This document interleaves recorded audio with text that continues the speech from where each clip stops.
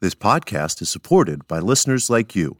We're grateful for your tax-deductible donation at newthoughtphilly.org or the link in the episode description. A practical prayer is a prayer that works. These discussions between Reverend Bill Marchioni and Carol Lawrence dive into the details of how it works and how to work it. Reverend Bill is a New Thought minister and the author of Practical Prayer for Real Results. Your new life begins with a new thought. Carol Lawrence is on a spiritual quest, finding the New Thought teaching after decades on the pulpit in 3 different traditional denominations. I've got some questions. Together, they're exploring the philosophy and activities that come together from many of the world's religions to create the practical spirituality that is New Thought.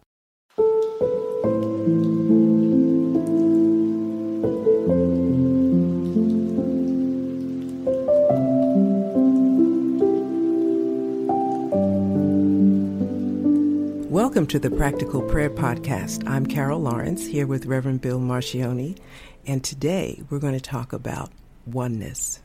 Oneness. Okay. Yes. And I let you surprise me and not tell me the topic ahead of time. So go ahead. What do you want to talk about oneness? Well, unity, because that's the first step is unity.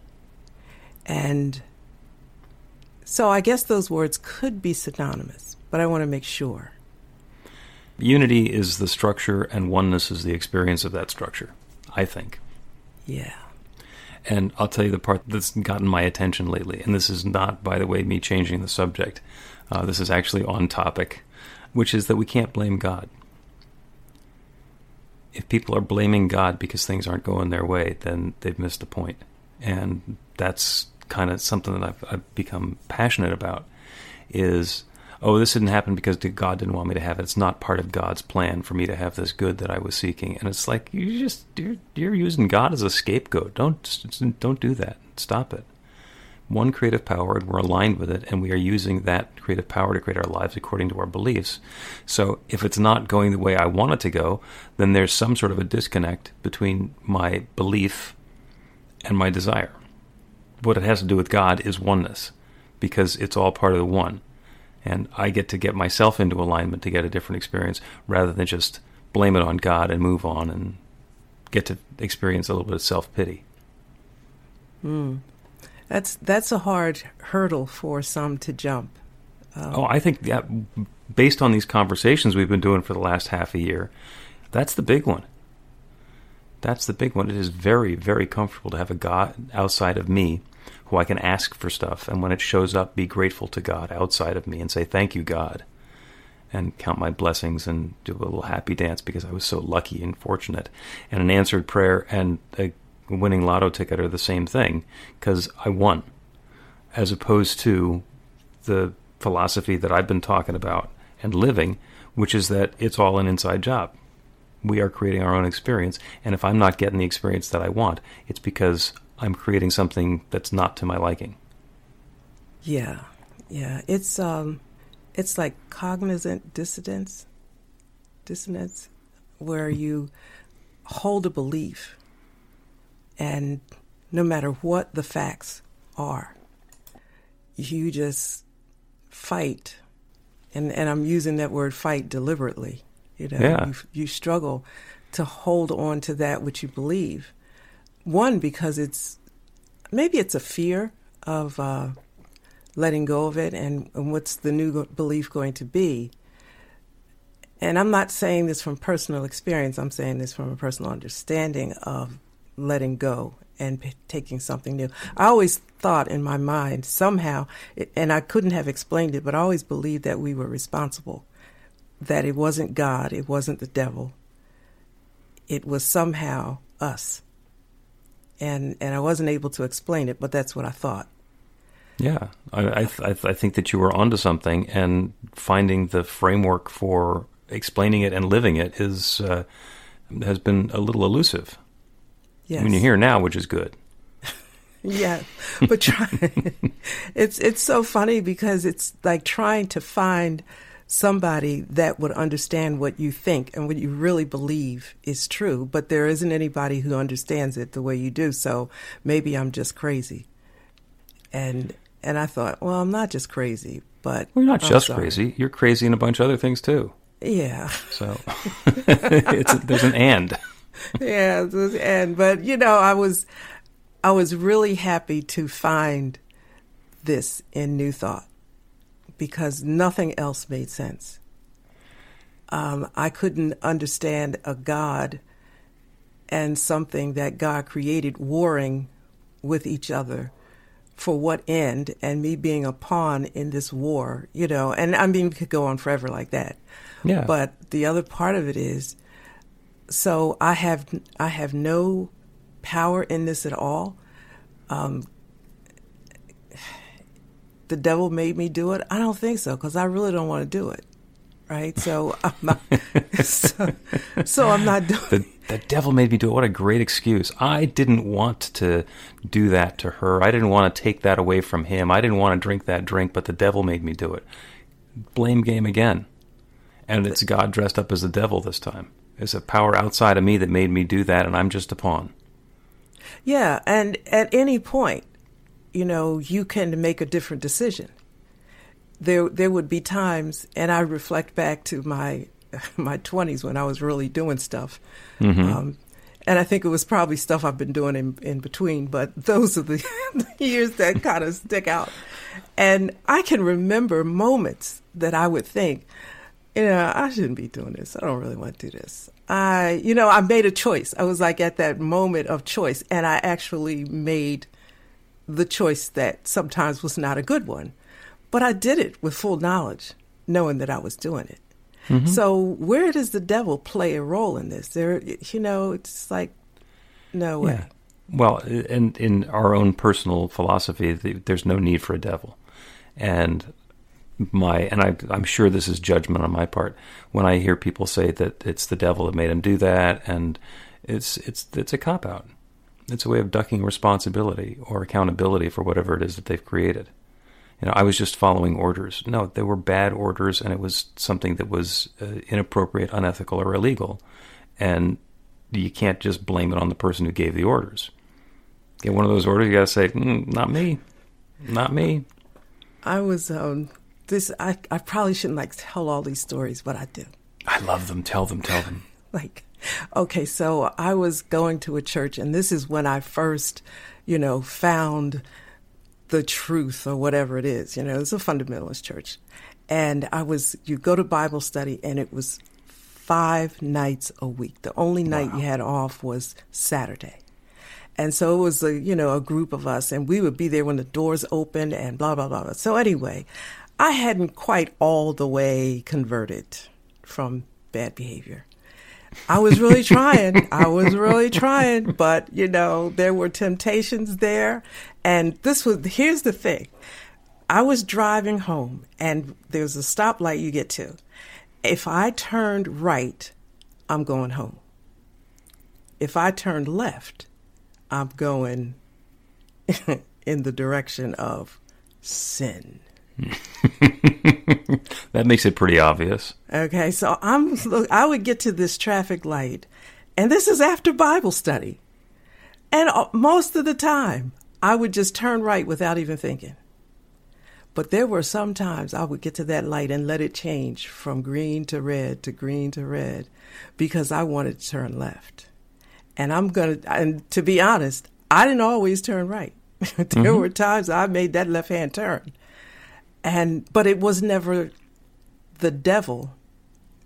And I haven't figured out where God plays a role in this either, because I don't want to think God is telling me what good to do and the devil is telling me what bad to do. I just can tell you I would be at that light and I would make a decision. Mm-hmm. And I would make a decision that I would be pleased with or not pleased with. Pleased at the time, pissed later. Right. So yeah. Yeah. Or pissed at the time and pleased later. If you made the right turn and went home, it's like, okay, I'm proud of myself for this behavior, but I'm missing out. But at every moment, I always believed God was there, because He has a seat in my car. Mm-hmm. He always had a seat in the car. So He is God the seat in your car. But I know that thing. This is where God sits, right? And even say if somebody got in, I got to like, listen, God, you got to get in the back. I can't explain you sitting here and there in the back, so you got to get in the back. So I would, make this left turn, fully aware that God is with me going in the direction. And I'm saying, look, you understand this. I'm just, just sit here. just wait. Yeah. And the fact of the matter is the other part that's pretty harsh about this teaching and also very liberating, is that God loves you so much that God doesn't care what you do. You have this infinite creative gift, the ability to choose, and God does not care what your choices are. You're fully accountable for them. You're going to reap the consequences of whatever it is that you've set out to do, and God doesn't have a bet on the table. God is okay, not just okay, but God loves you unconditionally. There's nothing you can do that's going to get rid of that love. And that's so amazing, because there's a scripture that says it's the love of God that leads a man or woman to repentance. And when I would hear someone preach that sermon or use that text as a sermon, it was never preached the way that I received it from reading it. I felt it and understood it exactly the way you said it. It's the love of God that, and if you want to take the word out of leads one to repentance, it's the love of God that leads you to understand the love of God. The one, what God is really, and I don't want to say oneness because that's a little bit more mature down the road, but to understand to put it personally the way it was for me, I would know that I'm out of line. And then, but the love to know that God still loved me, even when, not mistakes, but when I made a conscious choice. And I'm thinking like, God still loves me, because that's what that scripture says. Even though nobody else believes it the way I see it, that's what it says, because this is what I'm living. And I could make a bad choice, and then God is still there. I get back in the car and God is still there. Or something wonderful would happen, which is what you equate the goodness of God with. And I'm thinking, I don't deserve this because I was just like messing up. But that's how God is. So now it's coming together in a different way. But I always believed that. I had to. Yeah, the repentance and the love of God are not connected. The love of God is continuous and unconditional and without question. And the repentance is your behavior, your activity. You're noticing that you're not in alignment or accord with the person you want to be and getting to make a choice. So bad behavior, God loves you. Good behavior, God loves you, and you do too. And that is a sobering thing. You just, I think you have to sit with that a long time, maybe years, to really understand that, because love is connected to conditions and right behavior and right actions, not just with God, but with people. People love you because, not in spite of. They love you because. And so you want to get rid of all of the other stuff so that I can be loved and lovable. But then you look, as a human being. Right. As a divine and perfect expression of God's infinite love, you are always loved. You are always lovable. That's always there on an infinite divine level. But you have to come to that, because I didn't know that kind of love. And I'm going down a road I didn't mean to go down. But, there was a song, I think it was in the 80s, and I mentioned it to you because you were in radio, and I thought, he'll know this song. I was in the 80s. And he will know what I'm saying. The song says, I want to know what love is. I want you to show me. Mm-hmm. I want to feel what love is. And that song, when I heard that, it blew me away entirely, because it was a love song, but I used to sing love songs to God and change the words and whatever. And when that song came out, I was like blown away, because touched something inside of me. I had not known what love was. I had not known that. I can never remember going to bed at night feeling loved by my mom. My dad, Wow. He loved me. And no question, I was a daddy's girl. I'm sure my mother did, but the way it was a little different. And so I grew up never feeling loved or worth being loved. And my father was a good influence, but they didn't get along well enough. He couldn't stand it. He came home every night. He lived there. He did all that. I had a wonderful upbringing on the surface. Nice house and anything I wanted. But they got along so terribly that my father would try to be out as much as possible. And I understood that too. Mm-hmm. But that was my connection to what love must be like, and I couldn't get to it. So I never, ever, ever remember feeling loved or good enough.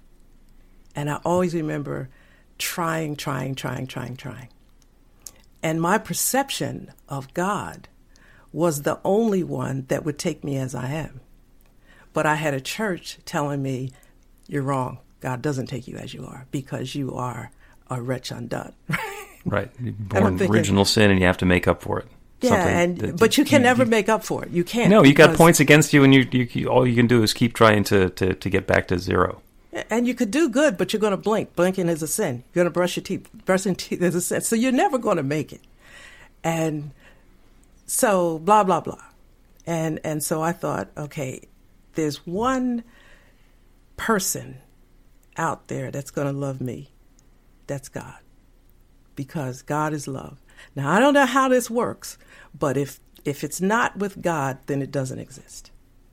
There you go. I want to know what love is, and let's take a break and come back and figure it out, because we're just the two people to do it. Okay.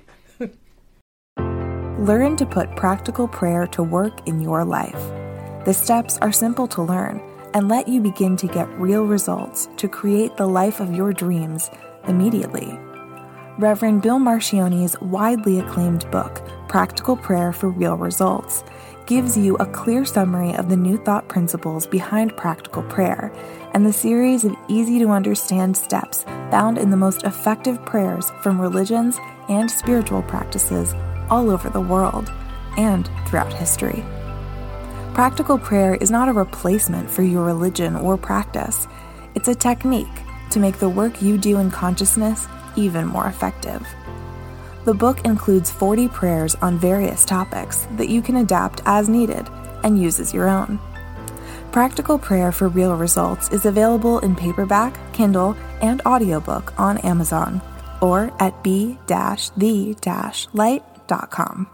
That's b-the-light.com.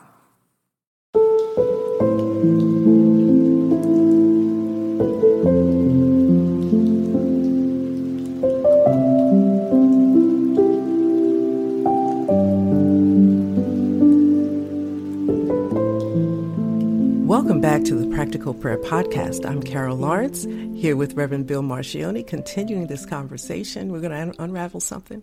I want to know what love is. Yeah, I want to know what love is. And when that's a plaintive, whiny, pleading love song to another person, it means one thing. And when we stand in our truth and say, I want to know what love is, what we're doing is we're opening ourselves to an awareness of truth, capital T.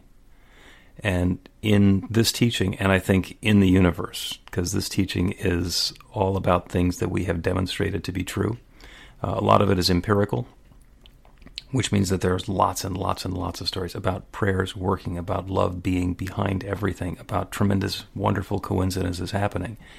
It's difficult to prove it scientifically because the scientists like to have placebo-controlled, double-blind, peer-reviewed study, and it's hard to repeat the results of a prayer or a spiritual activity in a way that pleases the scientists.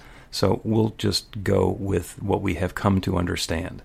Mm-hmm. And we were talking about unity and oneness, which are both the same thing.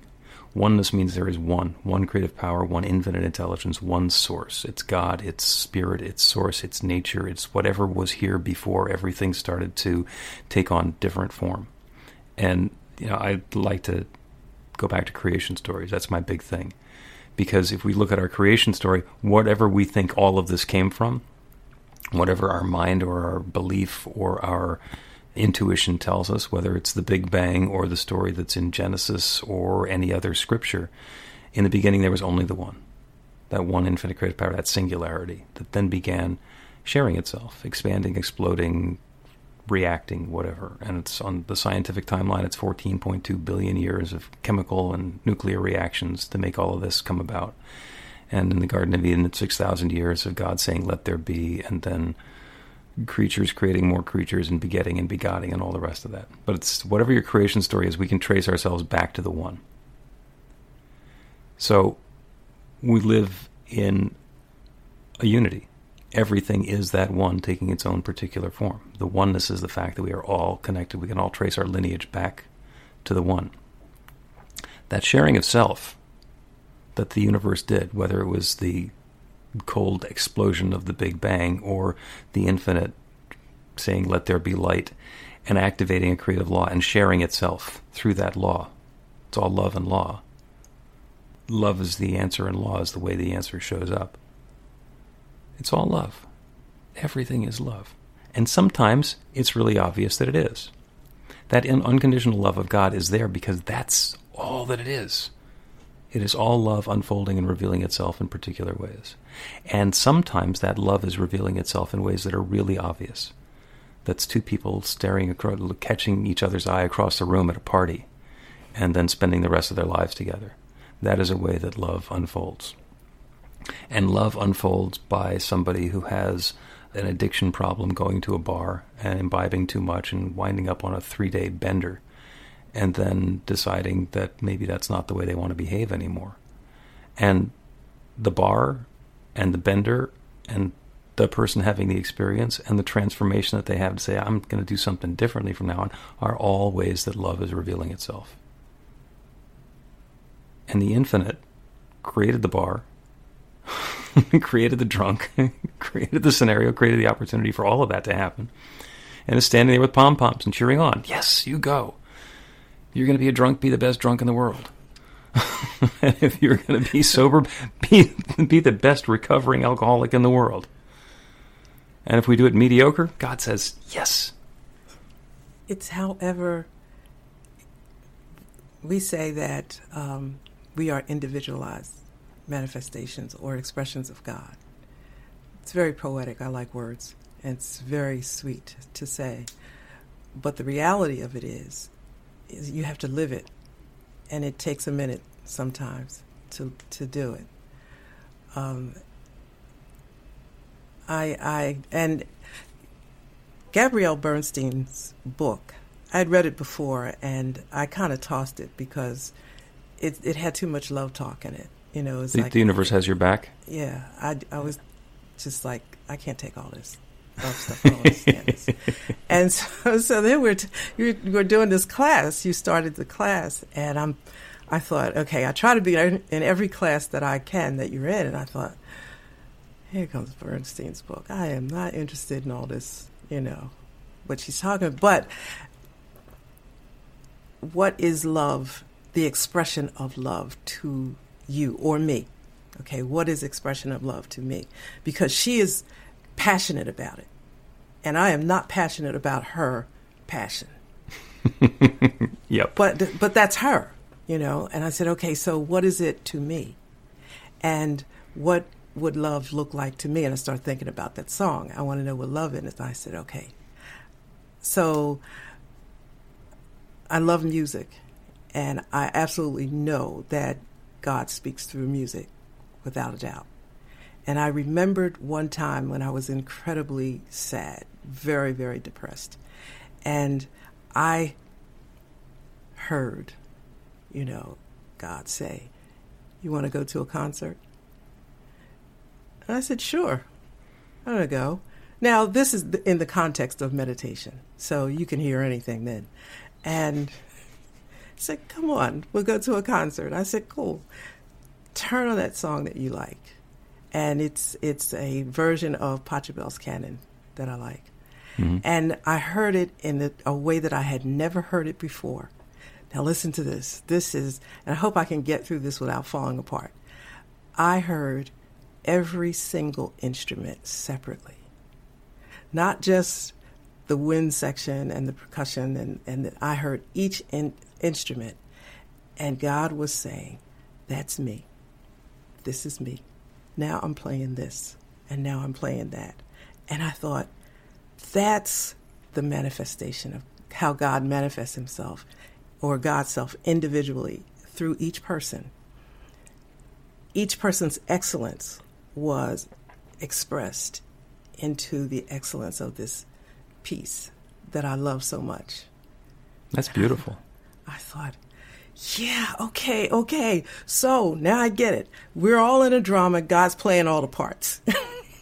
Right, and assigning each of us as individual roles. There's got 7 or 8 billion of us that are like all going through whatever part we're supposed to be playing in this global drama.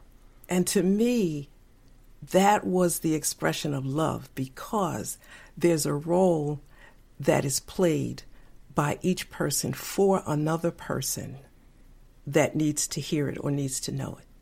So in that piece, in Pachelbel's canon, that piece, there are, I don't know how many musicians, I didn't look that up, but let's say there's 70 to produce that kind of piece. There were 70 musicians through whom the excellence of God was expressed for me at that moment to know what love was. Beautiful. And I just said, okay, I'm not sad anymore. I'm not, because if the universe, if God would do that for me, for just that moment, that day. I mean, I know other people hear that song and maybe it happened to them, whatever. But if all of that came together for me for that moment, that's what love is. Oh, that is beautiful. And some people, when they tell that story, they think of the conductor as being God. And in fact, all the instruments are God, and the conductor is an individualization of God, because somebody needs to organize the musicians, and everybody in the audience is God, because without that receptive audience to appreciate the music, it's a rehearsal. And then you can do that in the basement of the YMCA, but whoever it was that designed and built the concert hall is equally part of bringing that experience about. And the orchestra foundation that paid for the whole thing, and the people in the community who collectively decided that they are the sort of community that has a concert hall and a concert program. It goes deeper and deeper and deeper and continues moving and moving and moving. And Pachelbel's canon was written a long time ago, and it has had the opportunity to stand the test of time. So it could be the genius of that piece of music, or the fact that that piece of music was created in such a way that it survived to the point where you can be in the room with that and have that experience of your connection with the one. Yeah, and that's like when you kept going back layer upon layer, just peeling it back when it started, it was reinforcing love even more and more and more. Because in whatever year it was that happened, this little sister named Carol is going to need to hear this. Yeah. So all of these pieces have to be there. And I said, I understand now. Yeah. And that story didn't happen then. Your experience of that story happened then. That story continues to resonate with you, and as we've discussed, that story had a huge lead up getting to the point where the still small voice could say, you want to go to a concert. And that brought the pieces together in such a way. Your mother and the experience that you had with your mother, that was love. And you can say, no, it wasn't with Dad, it was love. With Mom, it was a challenge because she didn't love me in a way that I understood it. And what that means is that you had to find a deeper, more elusive way of understanding love. If it had just been handed to you on a silver platter, you could have made assumptions, never paid any attention, and let your head tilt to the side like a dog hearing a high-pitched sound when somebody talks about, I want to know what love is, and you could just say, well, it's obvious, and you gloss over it. And the fact that you've had this experience means that you are sensitive to that and attuned to that and able to share with other people on a much deeper and more profound level. Well, you know what? And I'm always honest. When you first started to speak, I'm like, I don't want to hear this. This was not, like I would have preferred. But when you said that, I understand it on a deeper level. That is so, because I approach my children, my own motherhood experience, with no matter what happened, you will never live a nanosecond in this life not knowing that you have me unconditionally, no matter what. And all of your friends, by the way, that come to this house, which is why we always had a house full of teenagers, because I will be that which was not, that I didn't receive, which I thought was so important. And my daughter, she says, I don't care what anybody said. We had more love and attention. Sometimes we didn't even want all the attention that we got.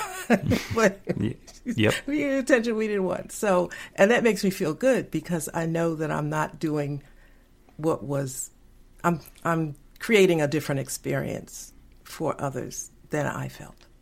Yeah, and that's all informed by the experience that you had growing up.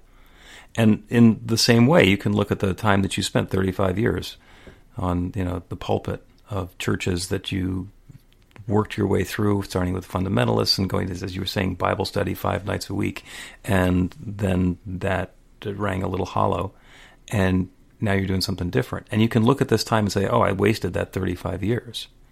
But you can also look at that and say, that 35 years has evolved my perception and my perspective to the point where I am ready to hear this and learn something new in a way that's much deeper and much more profound and much more helpful to the people around me than it would have been if I'd found this particular teaching when I was 25 and just did this. Yes, you would have had a different experience of your life. You'd be in a different place now, and that's not the point. The point is, this is the place where you are now, and there's a gift that's at hand. Yeah, I agree. It's the way it is. That's just, it is what it is. Yep, God knows what we're up to. Yeah. I spent, and I have permission to always tell this story. My oldest son, he had an encounter with the legal system. That's what I call it. When he was in his early 20s, and the charge was pretty serious, and the sentence would have been 34 years. Wow! And people say, you don't know your kids, right? I know my kids. I said, okay. I read, and this is probably good for another podcast, but I was in paralegal school at the time, and just got to criminal law that semester. And here he does what he did, supposedly. And so I was knee-deep in this study, and I said, okay, I can go through this with him because I understand everything. So I read the charges, and I read all the depositions and everything. I said, now, I know my son. He did not do this. He did something, but not this. But not this. And I went to he had a public defender at the time, and I went to everybody that I knew that I could get my hands on. And because I was a pastor, people were kind enough to at least listen. Right, and I gave it all I had, because he is well over 21. Mothers have no business here, and I would not leave. And I'm telling you, they let me walk through this whole thing with this boy. And it was the longest pre-trial case in New Jersey history. 4 years. Never went to trial. But every Monday, the first Monday of the month, you had to show up for court. So for 4 years, once a month, we were in court. His dad, me, and that little knucklehead. And we never missed. One time I was sick, Dad was there. Dad was sick, and I was there. But other than that, and everybody knew us. I saw judges change. The lawyer we had died, all of that. But it was a crazy time. But I'm saying that to say that unconditional love was that little dude at the time, and he was still stupid. He was still doing crazy stuff while we're doing this, trying to get you through, to keep you out of jail for 34 years. You are still doing stupid stuff on the side. But I went and I talked to God, and I said, this shall not be. And 4 years later, the last day, they said, you have to make a decision. We're going to trial and you will lose. And I said, we will not lose. Will not lose. And my son will walk out of here free. And they told me I was crazy. But you know what? They let me stay for 4 years. I wasn't that crazy. Mm-hmm. I saw them put people out. You have no voice here. But I stayed. They let me stay. They had no idea why. They have no, and I got to tell you, it's not, I was a New Thought then. I didn't have any idea why either. I just knew that you weren't putting me out, and I'm walking out of here with this boy, and we'll take care of him later. And we did. At the end of 4 years, we walked out. He was free. He got a felony, low-level felony. I argued it down. I argued I wanted a misdemeanor, and they said, they were calling me mother. They said, we can't do this. I said, you can do anything you want to do. And anyway, so he walked out. That's the point. My son walked out, still a knucklehead that day. But I knew God. I knew that this was God making things okay. Yeah, and through you. And in New Thought, we call that, and actually Ernest Holmes said, we are able to look a fact in the face and know something better. Yes. And that's what you did. You spent 4 years looking at the facts in the face and knowing something better, and holding that high watch. And then you walked out. I never at any time ever believed that I would be visiting him in prison. That just was not a part of my vision at all. And that's another story for another time. But that was love to me, unconditional. Mm-hmm. Because you stick with your kid, of course. But when your kid is still... Well, you did. Well, some people don't. Some people bail.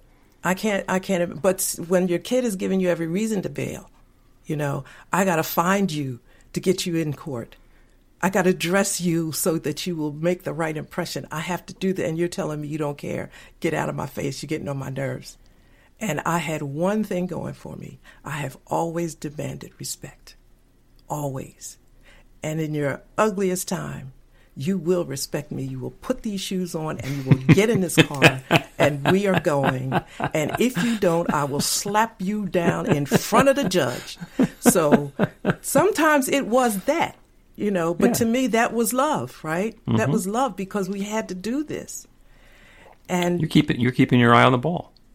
You're absolutely keeping your eye on where you wanted that to end up, which was not visiting him in jail and being able to walk out of there free. And that's the experience you created.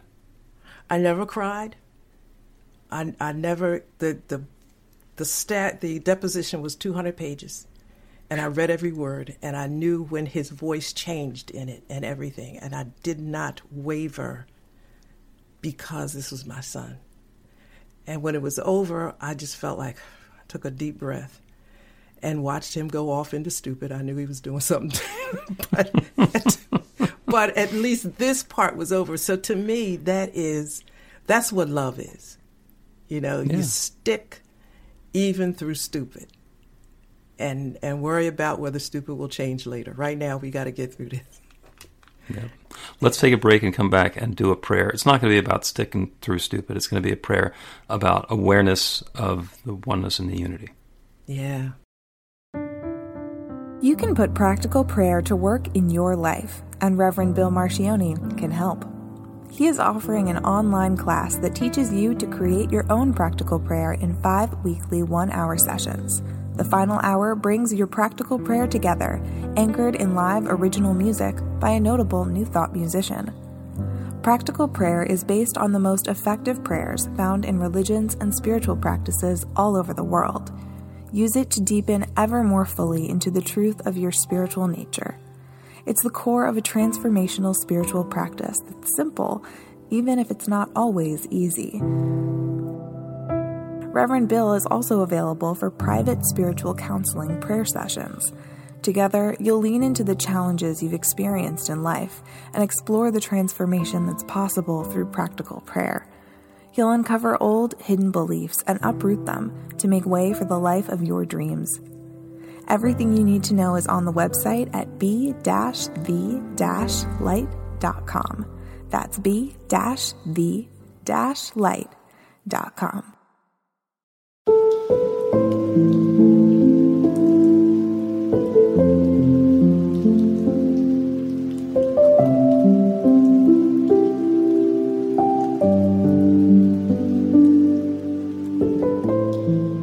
Welcome back to the Practical Prayer Podcast. I'm Carol Lawrence, here with Reverend Bill Marchioni, and we're going to do a prayer. The prayer is going to be on oneness and unity. And those are both, as we've been talking, the same thing. Oneness is the nature of the universe. There is only one. And unity is our experience of that oneness, about us being part of it and everything being part of the one. So the prayer is going to be for the awareness of that, and then from that place of awareness of the oneness of our unity, to allow love and good and harmony to flow in our lives. And those can be different for everybody who's listening. Once we are aware of that infinite creative power and know that it's indwelling, everything is possible. Okay. So, and I'll surprise you this time. I'll say, let us pray. That would really be a surprise. Because you pointed out that I don't do that. That's okay. I don't think anybody, I've never heard anybody in New Thought say that. Well, and I said it because you pointed out that nobody does. So we'll turn our attention away from the world around us, the things that seem so separate and individual and distinct, and sometimes in opposition to each other. We live in a world of contrasts, and in order to see light, we need to have darkness so that we can have contrast. In order to have warmth, we need to experience cold. Up has a down, etc., etc. It's easy to be sitting where we're sitting now and understand where up is and where down is, but then we realize that we're all sitting on the surface of a sphere that's rotating in 24 hours, that's moving around the sun, and that's in a galaxy or a solar system that's moving through the galaxy at high speed.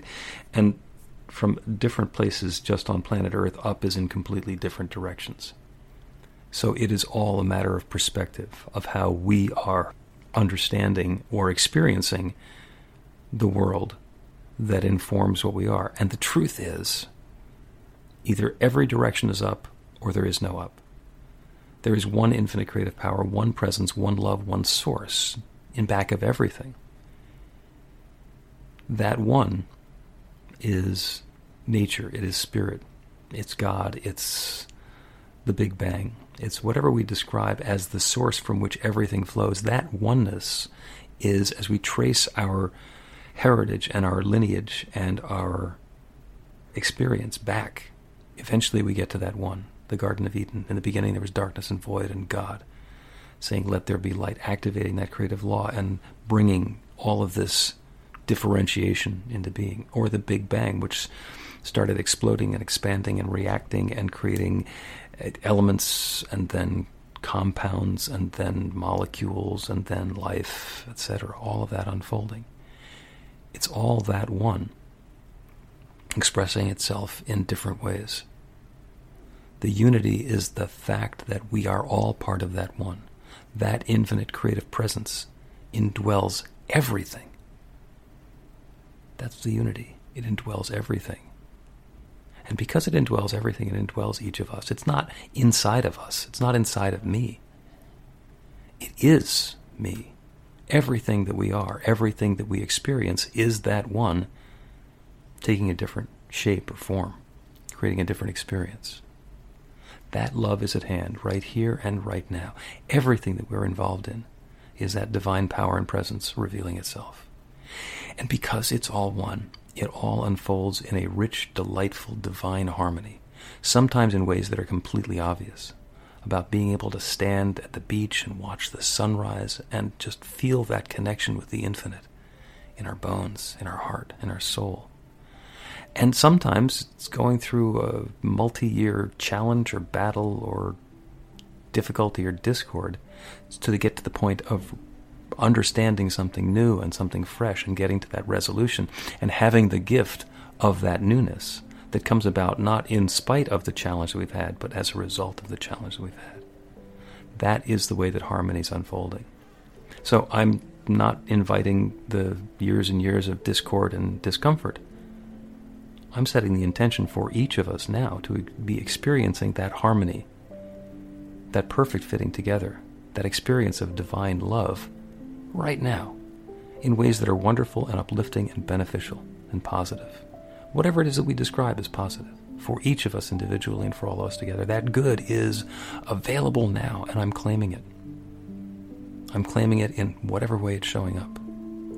Opening the way, letting go of any doubt or hesitation, letting go of any fear, letting go of the thought that this is a process that's going to take some time to unfold. This is happening now. This good is at hand now, right now. And I'm grateful for it. I'm grateful for the good. I'm grateful for the stories. I'm grateful for the experience of love unfolding. And I'm grateful for the awareness of the creative law. Knowing that I can speak this word of intention and release it into that law and know that the law is already responding. It is already creating this. It's underway now. And so it is. So it is.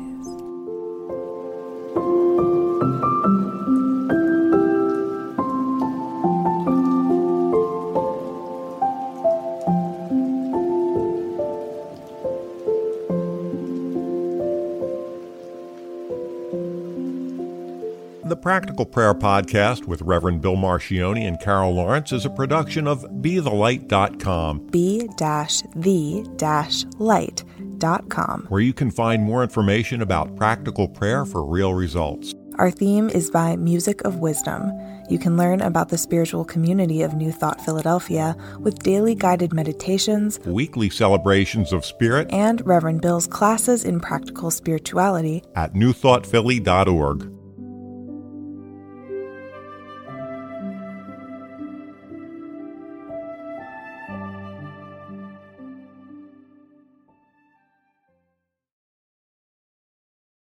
This podcast is supported by listeners like you.